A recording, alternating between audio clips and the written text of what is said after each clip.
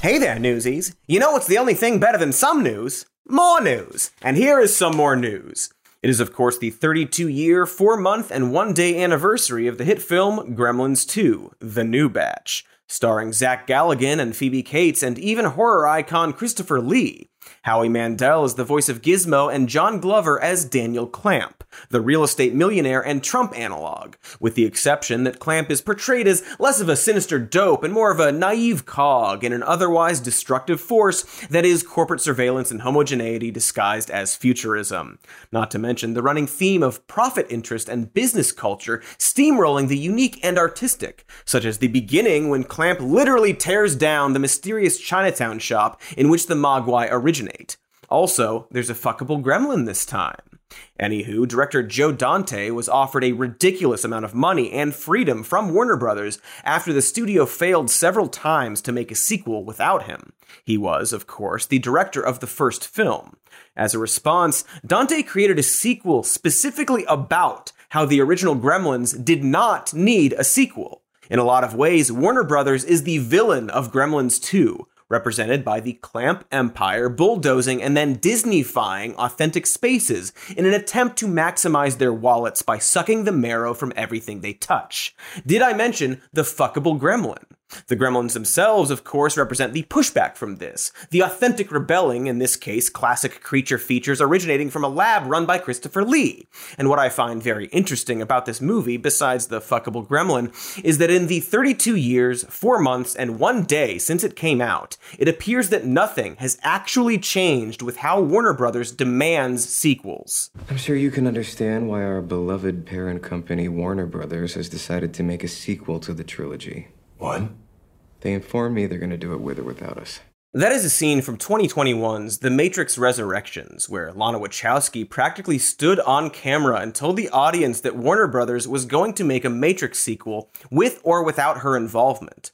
This movie was released the same year as Space Jam 2, in which the villain is a literal algorithm designed by WB to create watered-down stories. It seems we have a pattern emerging, one where the company Warner Brothers is a continued thorn in the side of creatives. This was punctuated in 2022 when the studio began axing DC projects to the fans' disappointment. And we're going to talk about all of that, but this isn't just about one company. No, it's about several companies squishing together to then make one company. Like some kind of hot sex with a gremlin, if that's what you're into, which you are. Let's talk about mergers. As always, it's apparently going to be a horny episode. Okay, so back in April, the new conglomerate Warner Brothers Discovery, or WB Discovery, formed, bringing together the assets of Discovery Inc. and Warner Media. Obviously, a lot of this deal was based around the streaming marketplace and the opportunity to unite HBO Max and Discovery Plus content under one banner. Because who doesn't want to see Batman finally take on Guy Fieri, a man who wouldn't have to change a thing to become a Gotham-style villain? It's also functionally an attempt to wind back another earlier mega deal. Back in 2018, AT&T completed an $85.4 billion acquisition of Time Warner. This gave the telecommunications giant access to a huge portfolio of entertainment and media companies, including HBO, Warner Brothers, and CNN. The plan at the time was to use AT&T's trove of subscriber data to sell targeted advertising and to use WB's resources to produce fresh content specifically for everyone's mobile devices. It makes sense, but in a 2018 kind of way. Such innocent times. Today, it sounds like an extremely antiquated idea embedded within an even more antiquated idea, like trying to sell custom ringtones for wood-carved music boxes. Though Donald Trump was infamously negative about the deal, arguing that it concentrated too much power in the hands of too few. The DOJ decided not to seek an injunction to hold it up. A lot of people kind of dismissed his whole argument as part of a famed, extremely personal grudge against CNN. And those people were probably right. You know, considering that Trump was all too happy to approve the Disney merger with Fox. But here on the Shody, dare we say, perhaps both were bad. Just 3 years later, the WB started the process of spinning off all the media assets it had just purchased in a deal with Discovery, birthing the deformed Cronenbergian abomination that is WB Discovery in the process. AT&T CEO John Stankey explained that this would work out pretty well for shareholders, as they'll massively expand their capital base via the new sale, creating more opportunities. But it maybe didn't work out so great for, every single other person in the world. Once the big deal was finalized, the WB Discovery formed in April of this year. The new company was saddled with a staggering amount of debt. We're talking an estimated $53 billion, most of it coming over from the Warner Media side. So this tiny little newborn company, barely able to stand on its own power, just opening its eyes to take in the streaming marketplace for the very first time, has to start out its naive young life by making $3 billion in cuts, or to be specific, a significant number of layoffs. So far, the downsizing has impacted Warner Media and Discovery's combined sales teams, CNN staffers, and development executives from HBO Max's unscripted, international, and live-action family divisions, along with casting and acquisitions executives, but it's still ongoing. I feel like my job is on the line, and I'm almost certain I don't work for them? Almost. The process so far has also included a lot of cost-cutting moves that sort of almost kind of seem like they make the core HBO Max Discovery Plus product significantly worse. As we mentioned, they shelved an almost completed Batgirl movie, but also a Scooby-Doo Halloween film before audiences even got a chance to see them. Other current or upcoming shows that got the axe include the high-profile bad robot sci-fi drama Demimonde from Star Wars half-asser J.J. Abrams, a planned DC Comics Wonder Twins film, and basically the entire TBS and TNT lineups. Do you remember them? They were cable channels? Do you remember cable? It was a box that connected to your TV that had the old Netflix with all the Ben Gay and Imodium ads. I think it came in through your phone lines. Do you remember phone lines? Doesn't ring a bell. The HBO Max platform has also dropped a ton of archived library content, some of which has just disappeared into a digital void, potentially never to be seen or heard from again. That includes 200 classic episodes of Sesame Street, a show that was once free and aired on public television where it was fueled exclusively by tote bag sales. Our friends at WBD are also in the process of consolidating Cartoon Network Studios and WB Animation, leading to additional layoffs, even more canceled projects, and the disappearance of popular shows like Infinity Train from the legal, non-pirate internet at large. And all in all, a post-merger WBD took an $825 million tax write-down on content. According to an October SEC filing, the company plans to spend up to $1.5 billion on efforts to shrink the company over the next 2 fiscal years, including consolidating facilities, restructuring, and contract termination costs. I mean, you know what they say. You gotta spend money to lose money. That's the number one rule in the Elon Musk book of business. The apartheid of the deal. Whatever.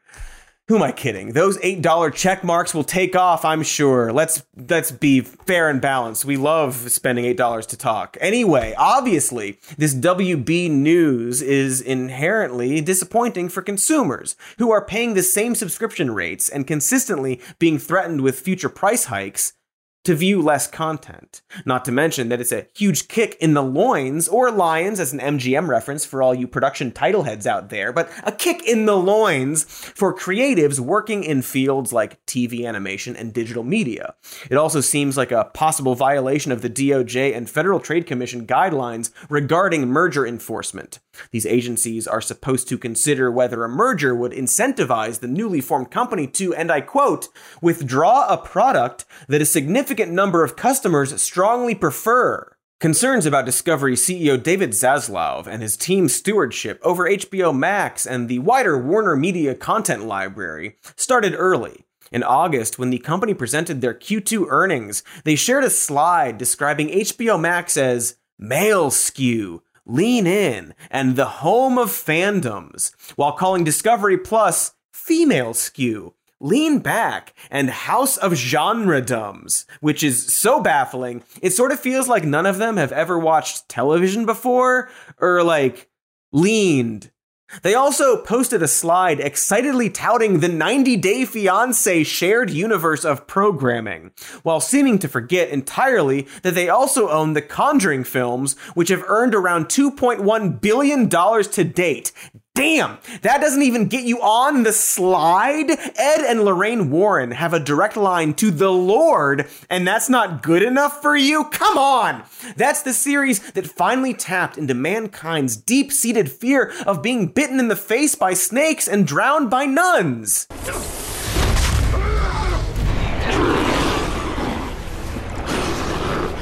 It's wild how someone can take something innocuous, like being drowned by a demon nun, and make it scary like that. Incredible. But good, well, not all good news. These weird corporate decisions might not even come down to pure incompetence. Some incompetence, sure. But let's not narrow our options. It's tough not to notice that a lot of the WB Discovery content, either being canceled outright or pulled from the HBO Max platform, prominently features members of underrepresented communities. That Batgirl film would have starred Dominican-American actress Leslie Grace as the titular hero, Batgirl. First for the DC Comics franchise. There's also the case of the Gordita Chronicles, an HBO Max family comedy series about a 12-year-old Dominican girl adjusting to life in 1980s Miami. According to data analytics group Whip Media, the show ranked among the 10 most popular new comedies released in 2022, but it was canceled after just one season. As showrunner Bridget Munoz-Leibowitz told The Hollywood Reporter, it's hard not to feel like this is a pattern. I would think they'd want to grandfather the commitments they made into their future decision-making and not alienate the consumers they have. Again, top 10 new comedy. Texas Democratic Rep Joaquin Castro went one step further, blasting Warner Brothers Discovery management as outright hostile to creators of color and accusing them of going out of their way to make the company less inclusive. He was part of a group of 30 Democratic members of Congress who actually warned that this specifically might happen as a result of the proposed Warner Brothers Discovery in a letter to Attorney General Merrick Garland and Jonathan Cantor, the head of the DOJ's antitrust division, back in December 2021. They wrote, "The media and entertainment industry already suffers from a lack of Hispanic representation in its workforce. Economic justice cannot be realized without ensuring that all communities, especially low-income and minority communities, are protected from the exploitation and abuse that often accompanies concentrated economic power." Hey, that's exactly what eventually happened. Wowee! Are they some kind of psychics like the totally legitimate Ed and Lorraine Warren? Turns out that according to a 2021 UCLA diversity report, Latinos make up about 19% of the country, yet account for just 6% of roles of scripted shows. With only a few major players in the theatrical movie and streaming space, we can't really afford one whole company to just give up on that audience, lest all Latino representation be reduced to a single embarrassing episode of The Great British Bake Off. And all that's just on the scripted content side. The deal also passed control of the cable news network CNN over to Warner Brothers Discovery, just as it was reeling from the exit of longtime president Jeff Zucker due to an undisclosed romantic relationship with a colleague. There's a new position open with the Try Guys, though, so, he'll probably be fine. He'll land on his feet, or at least he will try. But this meant the immediate end to the faltering, and some would say bad idea in general, CNN Plus streaming service, which was being viewed by fewer than 10,000 daily users just 2 weeks after launch. Zucker's exit and the pivot away from CNN Plus meant another heavy round of layoffs. I mean, sure, of course, it goes without saying at this point. They're doing layoffs more often than they have to restock the pantry with fruit snacks. But it also set the network up for an overall reset in terms of tone and approach. And what I mean is, after shutting down CNN Plus, the network's next big programming move was firing media analyst and frequent Trump critic Brian Stelter, the host of one of its most watched shows, Reliable Sources, a show and host I personally think are not very good. However, the official line from CNN was that they're simply restructuring their Sunday morning schedule in an agenda-free fashion. Axios reported in June, before Stelter was fired, that the network was planning to dismiss some of its more liberal anchors in order to reset its overall political balance. That report cited Stelter by name. Chris Licht, the former Late Show with Stephen Colbert showrunner who took over for Zucker, has said he's aiming for respectful interviews that don't feel like PR stunts. And sure, you don't want disrespectful interviews on your network, but it's also important that they find out things from the people they're interviewing.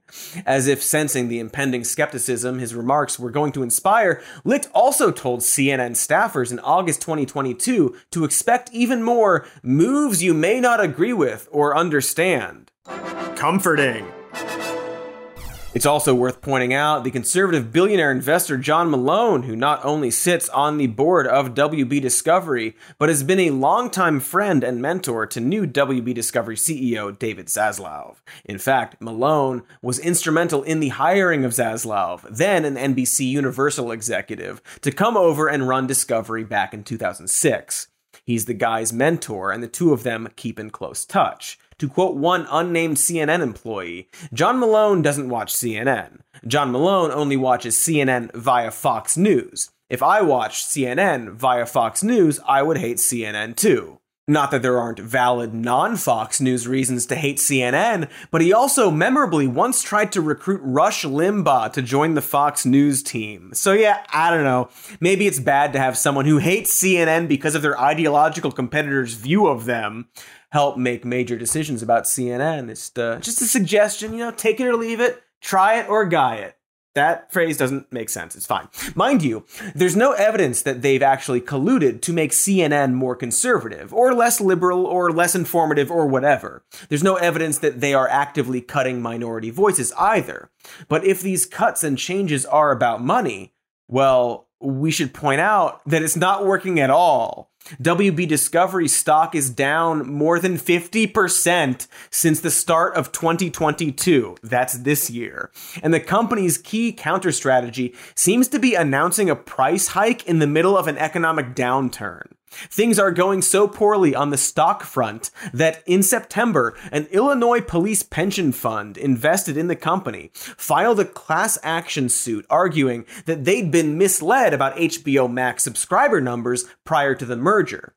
Apparently, AT&T used to count wireless customers who had the option of signing up for HBO Max but had not actually done so as HBO Max subscribers. So, pretty bad when the good guy in a legal situation is a group of cops.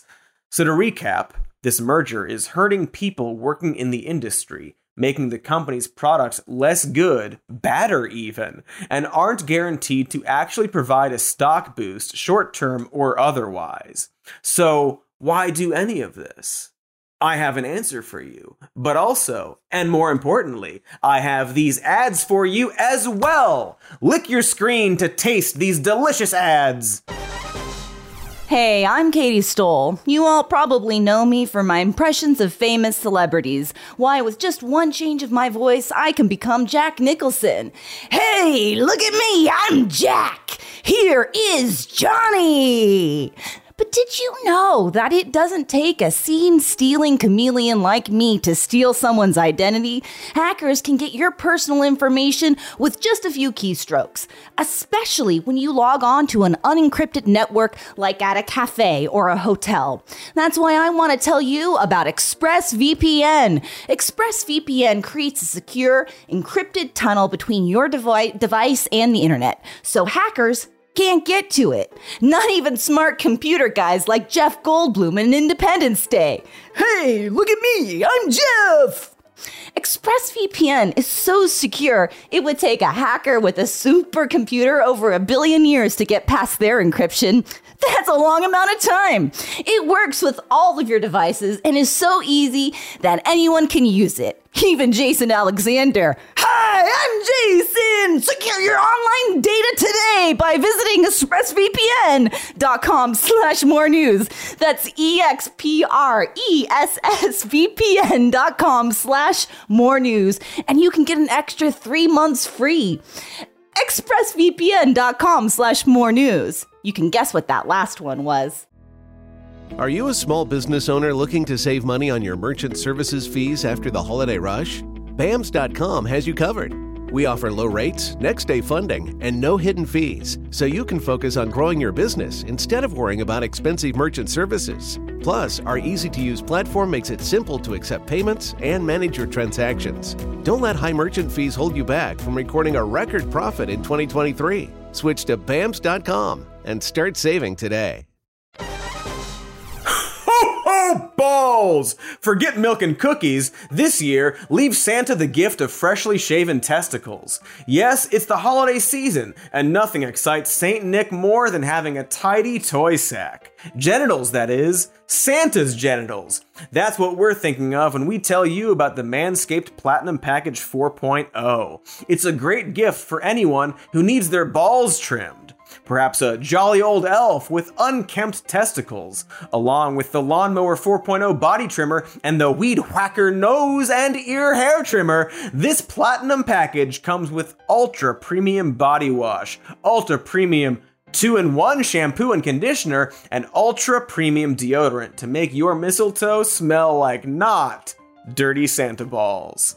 Santa is dirty down there, you see. Everyone knows this about him. That's why Manscaped offers the Crop Preserver Ball Deodorant and Crop Reviver Ball Toner to really shine that rusty old jingle bell. And to really top him off, be sure to check out the brand new Body Buffer, an incredible body scrubber that makes exfoliating easy. Santa has many crevices. So many, you gotta get in there. So leave him the gift he'll definitely touch his genitals on. Get 20% off and free shipping at manscaped.com/more news. That's 20% off with free shipping at manscaped.com/more news. Manscaped, for Santa's balls. Oh, weird how we're back from ads. Super weird how time goes forward like that. Listen, look here and listen to my voice. We were talking about the WB merger and how it seems to be bad for literally everyone, but not literally everyone, as evidenced by CEO David Zaslav's recent $250 million paycheck, which we just happen to know about because of Discovery's SEC filings. Zaslav's actual annual salary is just a measly pauper like $3 million per year, but he got all those extra funds from stock awards and what's known as non-equity incentive plan compensation, which when you Google translate back to English from rich asshole means bonuses. In 2021, Zaslav received his maximum allowable cash bonus of $22 million, along with a $4.4 million discretionary bonus, which in part recognized his efforts to initiate, negotiate, and enter into the transaction with the Warner Media business. So the board members who wrote Zaslav's deal thought this merger was going to make their stock worth a lot more money, and he got paid $26.4 million specifically to make it happen. They might still be right if they can strip the company for enough parts before selling it off to another buyer at a profit. In September, rumors began circulating that WB Discovery executives are already considering a new merger with NBC Universal that would integrate the Peacock service in with HBO Max and Discovery Plus. They are incorrigible, like some kind of, fuckable gremlin. So, yeah. Money, obviously, but also in terms of the why of this merger, it's hard not to wonder why the government, allows stuff like this to happen in general. And so allow me to genetically form smart guy glasses after chugging a vial of brain hormone and explain a little history to you. Glug, glug, glug. Oh, the brain pills. Expansion of the brain through the power of stuff. In the early 20th century, antitrust actions by the federal government were largely rare. There was this depression on, you see, a great one, and most of the attention was on boosting industry and economic recovery, plus learning the Charleston, which is trickier than it looks. The post-World War II era through the 1970s is sometimes known as the golden age of antitrust. You know, that classic era when all your favorite antitrust heroes used to drive around in regular cars wearing Lone Ranger masks punching Nazis. In this era, healthy competition was seen as a vital antidote to fascism, an old historical problem that's thankfully no longer a concern.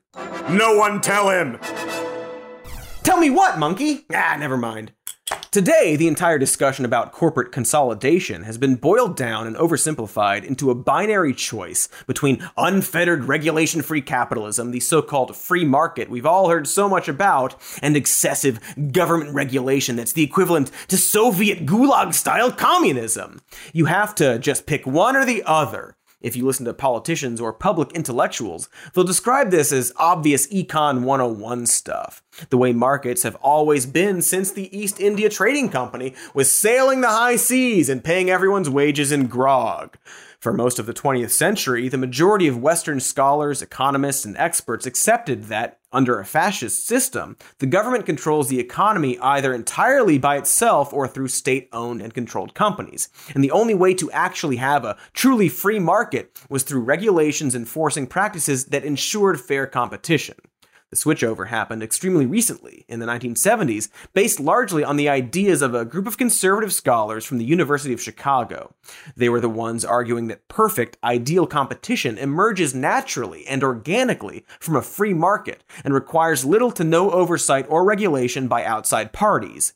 Under this line of thinking, businesses should merge any time it's profitable for their shareholders to do so, and the only reason the government should ever step in to stop them is if it's going to cause prices for consumers to skyrocket.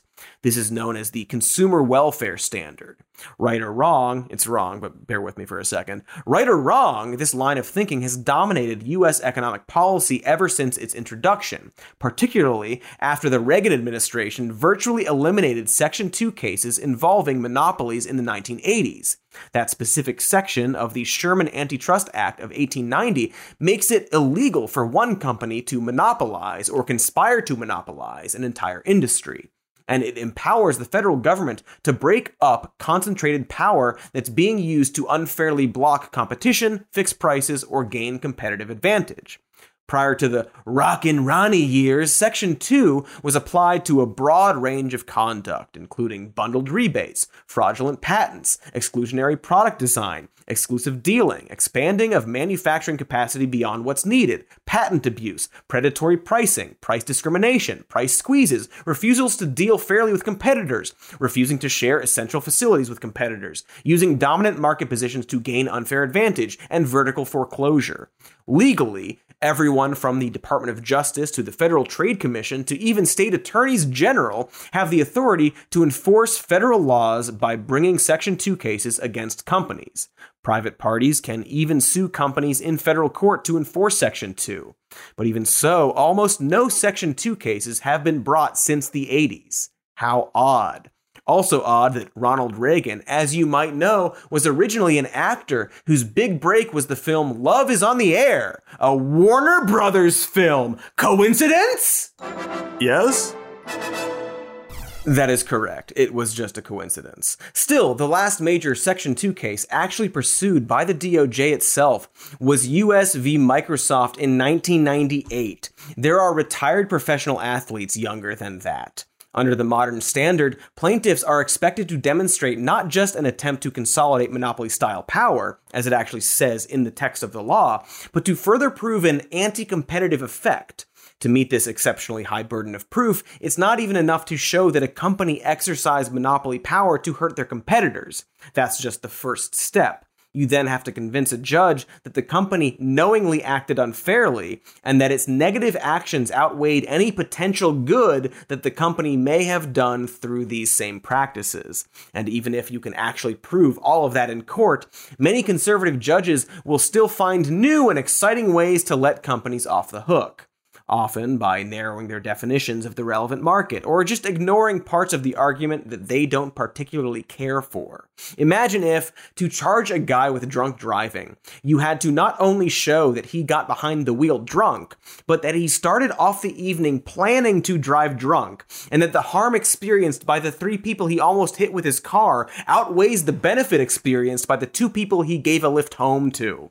Also, imagine that you're making this argument in a world where a big chunk of judges think driving after a few beers is like, totally cool, bro. And you start to understand the ridiculous, stifling effect we're putting on prosecutors who have to fight against monopolies. Bear in mind, too, Congress also does everything it can to limit the ability of states and individuals to bring their own Section 2 cases, especially via class action suits. As a result of massively significant sea changes like these, more than 75% of U.S. industries have become more concentrated and consolidated over the last few decades. It started in manufacturing, media, banks, and retail, but has since spread to tech, telecommunications, defense, and agriculture. America currently leads the world in merger and acquisition activity, accounting for nearly half of the $5.8 trillion in global deal-making in 2021. In 2019, the National Bureau of Economic Research found a significant increase in what they call negative concentration, meaning consolidation within an industry that's paired with weaker productivity and declining rates of investment. Telephone and broadband services are good examples here. The industry has become significantly more consolidated over time, and as a result, U.S. consumers pay nearly twice as much for phone and internet services as residents of other developed countries. So along with paying a lot for subscription services like HBO Max, we also pay even more for cable companies to enjoy such blood-chilling scenes as this. Really just incredible how they took a subtle idea like a nun roaring like a lion before exploding a mirror and somehow made it shocking. Masterful filmmaking. Anyway, in the 1990s, the US was more competitive than Europe in this sector, but now European markets have lower excess profits and fewer barriers to entry. And crucially, this was no accident. In France, there was an oligopoly in phone service, with just 3 carriers functionally controlling the entire telecom industry. But it was broken up in 2011 when a new operator was granted a license, and prices dropped by 50% within just 2 years. Presidents Obama and Trump both spoke frequently about the importance of antitrust actions, but neither one ended up with a strong enforcement record. In fact, despite rhetoric that sometimes almost kind of sounded a bit like trust-busting populism, Donald Trump's nominees for key antitrust positions all hewed to the traditional Chicago school point of view. In 2017 and 2018, Trump's administration didn't open a single investigation into a monopoly, the longest dormant period in over 50 years. But also, in fair and balancedness, the actual antitrust enforcement record from the second half of the Trump years sure looks a lot like the same period under Obama. Back in 2013, the Obama administration threatened to block a mega merger between American Airlines and U.S. Airways, arguing that increased consolidation between airlines was already hurting passengers, leading to increased fares, new fees on travelers, and downgraded amenities. A government study had also concluded that the airlines could survive on their own, as U.S. Airways reported record profits in 2012. But following an intense lobbying campaign by the airline industry, spearheaded by former White House Chief of Staff Rahm Emanuel, Obama's DOJ backed down. And what do you know? Post-merger, American Airlines raised fares and eliminated a popular discount program. All in all, the Obama administration approved 3 airline mergers, and today, 4 companies control up to 80% of the market. That's bad. Unthanks Obama. As a response to things obviously getting a whole lot worse quickly over the last few years, some of the attitudes among professors and economics experts are actually starting to shift. A group of scholars known as the New Brandeis School, after famed progressive-era reformer and Supreme Court Justice Louis Brandeis, has emerged pushing for a more aggressively anti-monopoly agenda, and questioning the wisdom of the approach that has brought us to this point. So now, at least, we can start to acknowledge basic economic arguments that have been understood in principle for centuries. Less competition means less innovation, less investment in research and development, and fewer new productions. Also, Bitcoin is definitely going to go up forever. When US companies grow too large, they have the power to artificially keep wages low and prices high. Most Americans now have a choice between just one or two internet providers. 2 hospital systems exclusively control a huge number of major markets. Home Depot and Lowe's are the only 2 options in a lot of communities where you absolutely need to buy a plank of wood to demonstrate that you are a big, strong man. Regional pharmacy chains have virtually disappeared, and I could keep going. You know I could.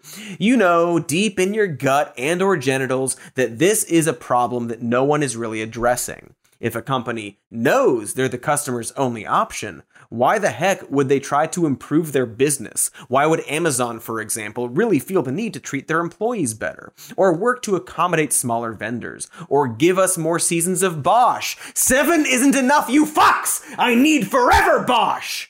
Except, hey, good news. Maybe someone is finally going to address this, and in a plot twist that rivals anything the WB could put out, that person might be Joe Biden? Well, I guess we'll have to tell you about that after some ads, which is short for additional messages from companies paying us for advertising space. Okay, don't forget to lick. Did merchant services fees take a major bite out of your holiday revenue? If you raised an eyebrow when you saw your merchant services bill, then switch to BAMS.com and save money on every transaction. Our rates are competitive and transparent, so you'll know exactly what you're paying for. Plus, our technical support team is available 24/7 to help with any questions or concerns that you may have. Don't let high merchant services fees drain your profits. Switch to BAMS.com today. Listen here. Not all Say-Bay Day is equal. One time I tried some truck stop Say-Bay Day and nothing happened. And then the next day I took some more and I lost an entire week. Woke up in a cabin sleeping on a bunch of photographs of the Unabomber. In a lot of ways, I never left that cabin and now I work exclusively from it. What's my point again? Oh, right. Say-Bay Day from Next Evo Naturals. They developed something called SmartSorb technology, which, according to them, is clinically proven to help your body absorb Say-Bay Day 4 times better than regular Say-Bay Day. That way, you always know what you're getting and that it will work. And boy, does it. I took some of that last night and I slept like a little baby nestled on photos of the Unabomber. Hey, are you stressed out? Maybe your cabin is being surrounded by owls, keeping you up at night. Well, Next Evo Say-Bay Day is designed to help you relax and sleep better. They're the only brand that combines a patented natural whole plant ashwagandha that's 8 times more powerful than regular ashwagandha. So give them a try. Get to the root of stress with the Stress Say-Bay Day complex from Next Evo Naturals. For up to 25% off subscription orders of $40 or more, use promo code MORENEWS at nextevo.com. That's NEXTEVO.com. Promo code MORENEWS. Forget the many, many owls and relax for once. You earned it. Okay, gross. We're back. Gross. It's time for good news now, though, as I promised. Remember that new line of thinking I mentioned? The one that pushed a stronger anti-monopoly agenda? Well, it seems the Biden administration actually, maybe, possibly, might be roughly aligned with this new line of thinking, and has added a few aggressive antitrust crusaders in high-ranking positions. A while back, we mentioned Jonathan Kanter, who currently leads the DOJ's antitrust division. He spent years in the private sector fighting tech giants, like the company formerly known as Facebook. Not sure what it's called now, will not be looking it up. But you know, they're the ones who are working on that cutting-edge virtual reality something-verse software that just figured out human beings have legs. Those guys. Tim Wu, a longtime proponent of breaking up that very same cartoon leg conglomerate, served as a special assistant to the president on technology and competition policy before returning to his post at Columbia Law School earlier this year. The new FTC chair, Lina Khan, personally helped to reframe the academic debate over antitrust legislation. In early 2017, while she was still a student, she published a paper called Amazon's Antitrust Paradox in the Yale Law Journal that made the case against the Chicago school, presenting Amazon as a prime example of a company that had continued to offer low prices, but nevertheless exerts monopolistic power over entire sectors of the U.S. economy. Amazon, Khan argued, can afford to forego profits in order to aggressively collect consumer data, which it then exploits against its rivals. Along with Amazon's advantages in shipping and warehouse infrastructure, this gives the company a level of power that you just can't summarize by looking at basic metrics like market share. Even companies that are direct rivals to Amazon in some sectors have no choice but to collaborate with them in order to survive. Khan's paper was the academic equivalent of a best-selling airport read. It's the terminal list of economic papers, in that there's no way Chris Pratt actually got through the whole thing, but he'll pretend he did if you ask him about it. And it helped to inspire a new train of thought from Chicago school critics who became the new Brandeis School, presumably because Money Train was already taken. There are also a few small signs that we may have some actual consensus building around some of these issues. Again, very small signs, at least regarding big technology companies, who thankfully have made powerful enemies across the entire American political map. Two top members of the House Judiciary Antitrust Subcommittee, Democratic Chairman David Cicilline and Republican Ranking Member Ken Buck, actually seem to agree that bipartisan reforms to break up technology companies are needed. They're not totally aligned on how to actually get it done, but still, that's something. Start. In fact, according to researchers at George Mason University, antitrust policy has undergone more significant changes during the first year of President Biden's administration than in the most recent 5 decades combined. In January of this year, Bloomberg Law reported that Biden's FTC, in a break with recent tradition, has started scrutinizing mergers between private equity and venture capital firms. Typically, these investigations would focus exclusively on conflicts of interest created by the deal, like an overlap in business interests among the companies in which the funds are invested. But now, the agency is opening up these inquiries to other kinds of concerns, like the fund's future acquisition plans within an industry, how the deal might impact non-compete agreements or employee plans for unionization, executive compensation, and other activities that might lead to anti-competitive behavior down the road. Or just take the publishing industry, where the Big Five release 80% of all trade books in the US.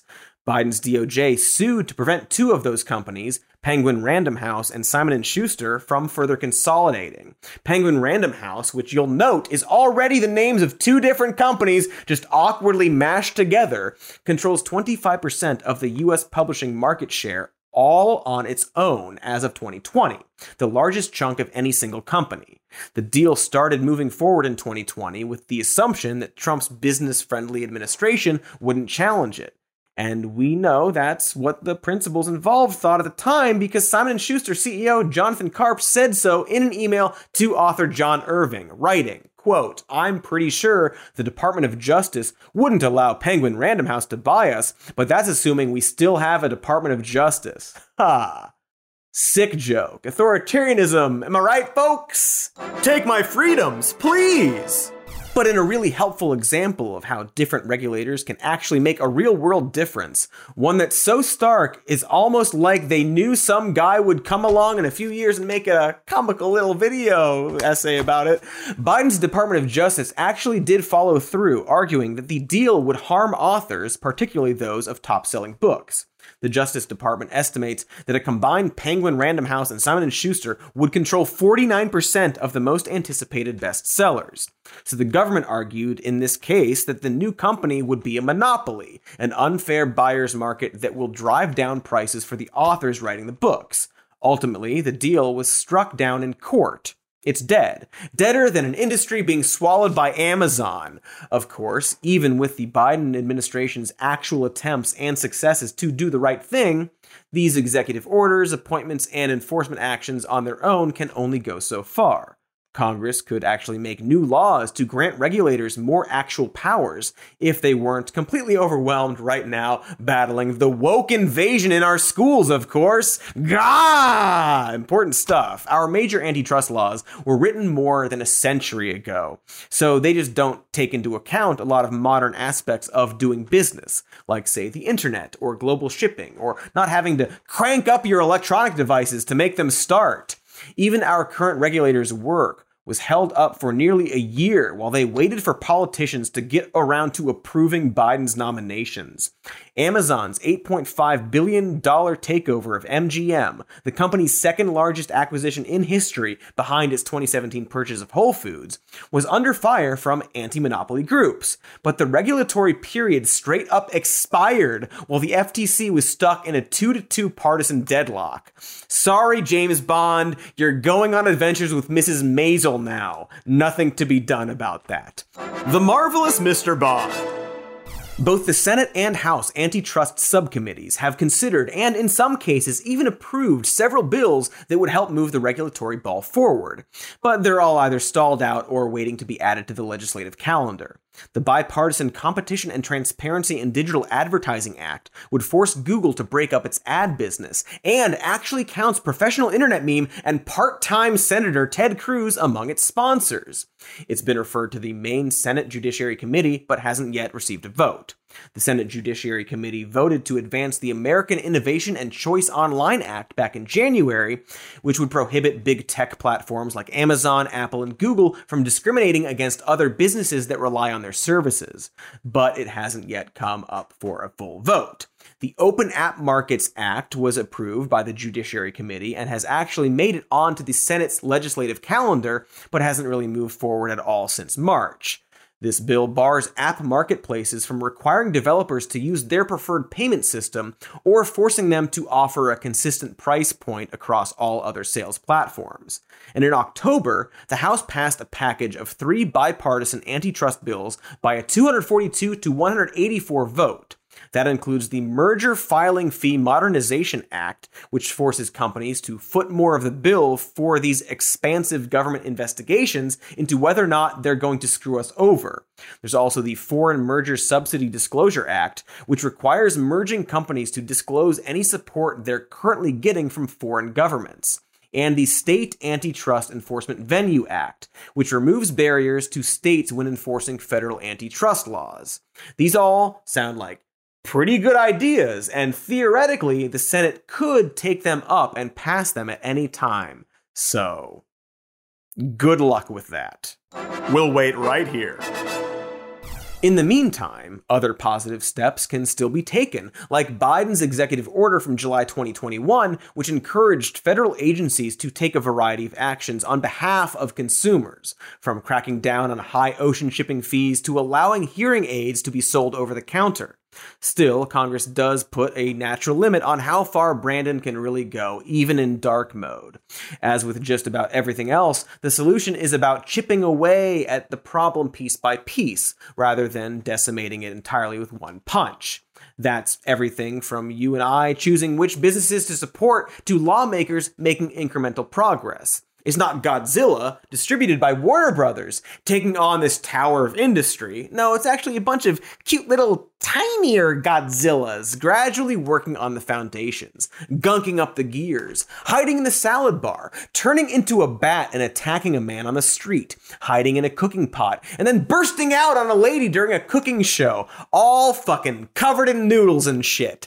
See, because while this problem spans so many industries and can often seem abstract, that's why we wanted to focus on this one WB merger, because it's a very clear example of how the corporate world, when given too much power, can make our lives worse. Art is probably the most clear antithesis of business, representing human behavior, the surreal and intangible and beautiful, and therefore the factor that companies like Amazon and Disney and Warner Brothers can't understand. It's why they make endless sequels, suppress directors' and writers' visions, and glom onto the superficial factors of a film's success. A film like Gremlins, whose sequel can be summed up in a single quote from a single scene. You know, when art and business join forces, anything can happen.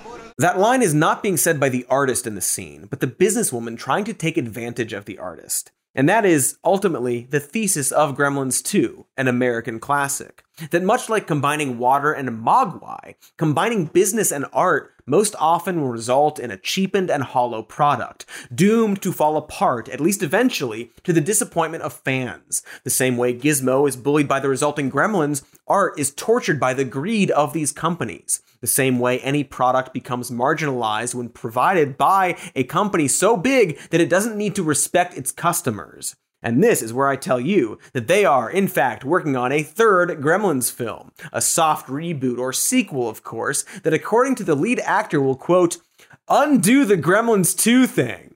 He added that Warner Brothers definitely wants it because of course they do. And so instead of getting the message, the business ghouls looked at their property and figured they could squeeze some more nostalgia bucks from it.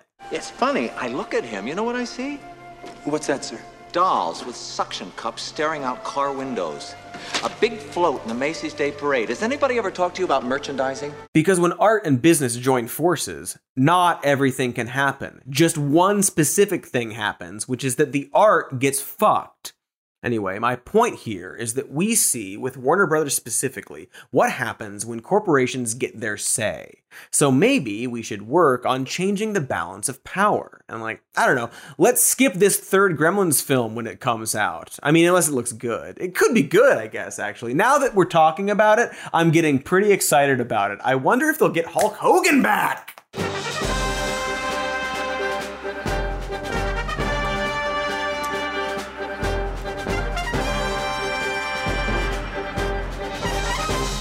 He'll fuck Gizmo's wife on camera, and then the shop owner he'll sue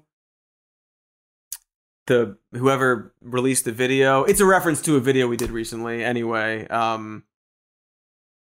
Gremlins and Gremlins 2. Thanks for watching this video. Make sure to like this video and subscribe to the channel the video was posted to.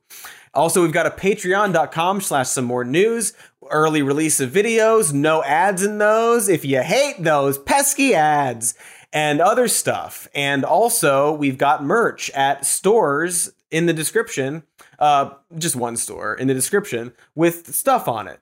Cute little guys, not like Mogwai cute, more like demon puppet cute, but still cute.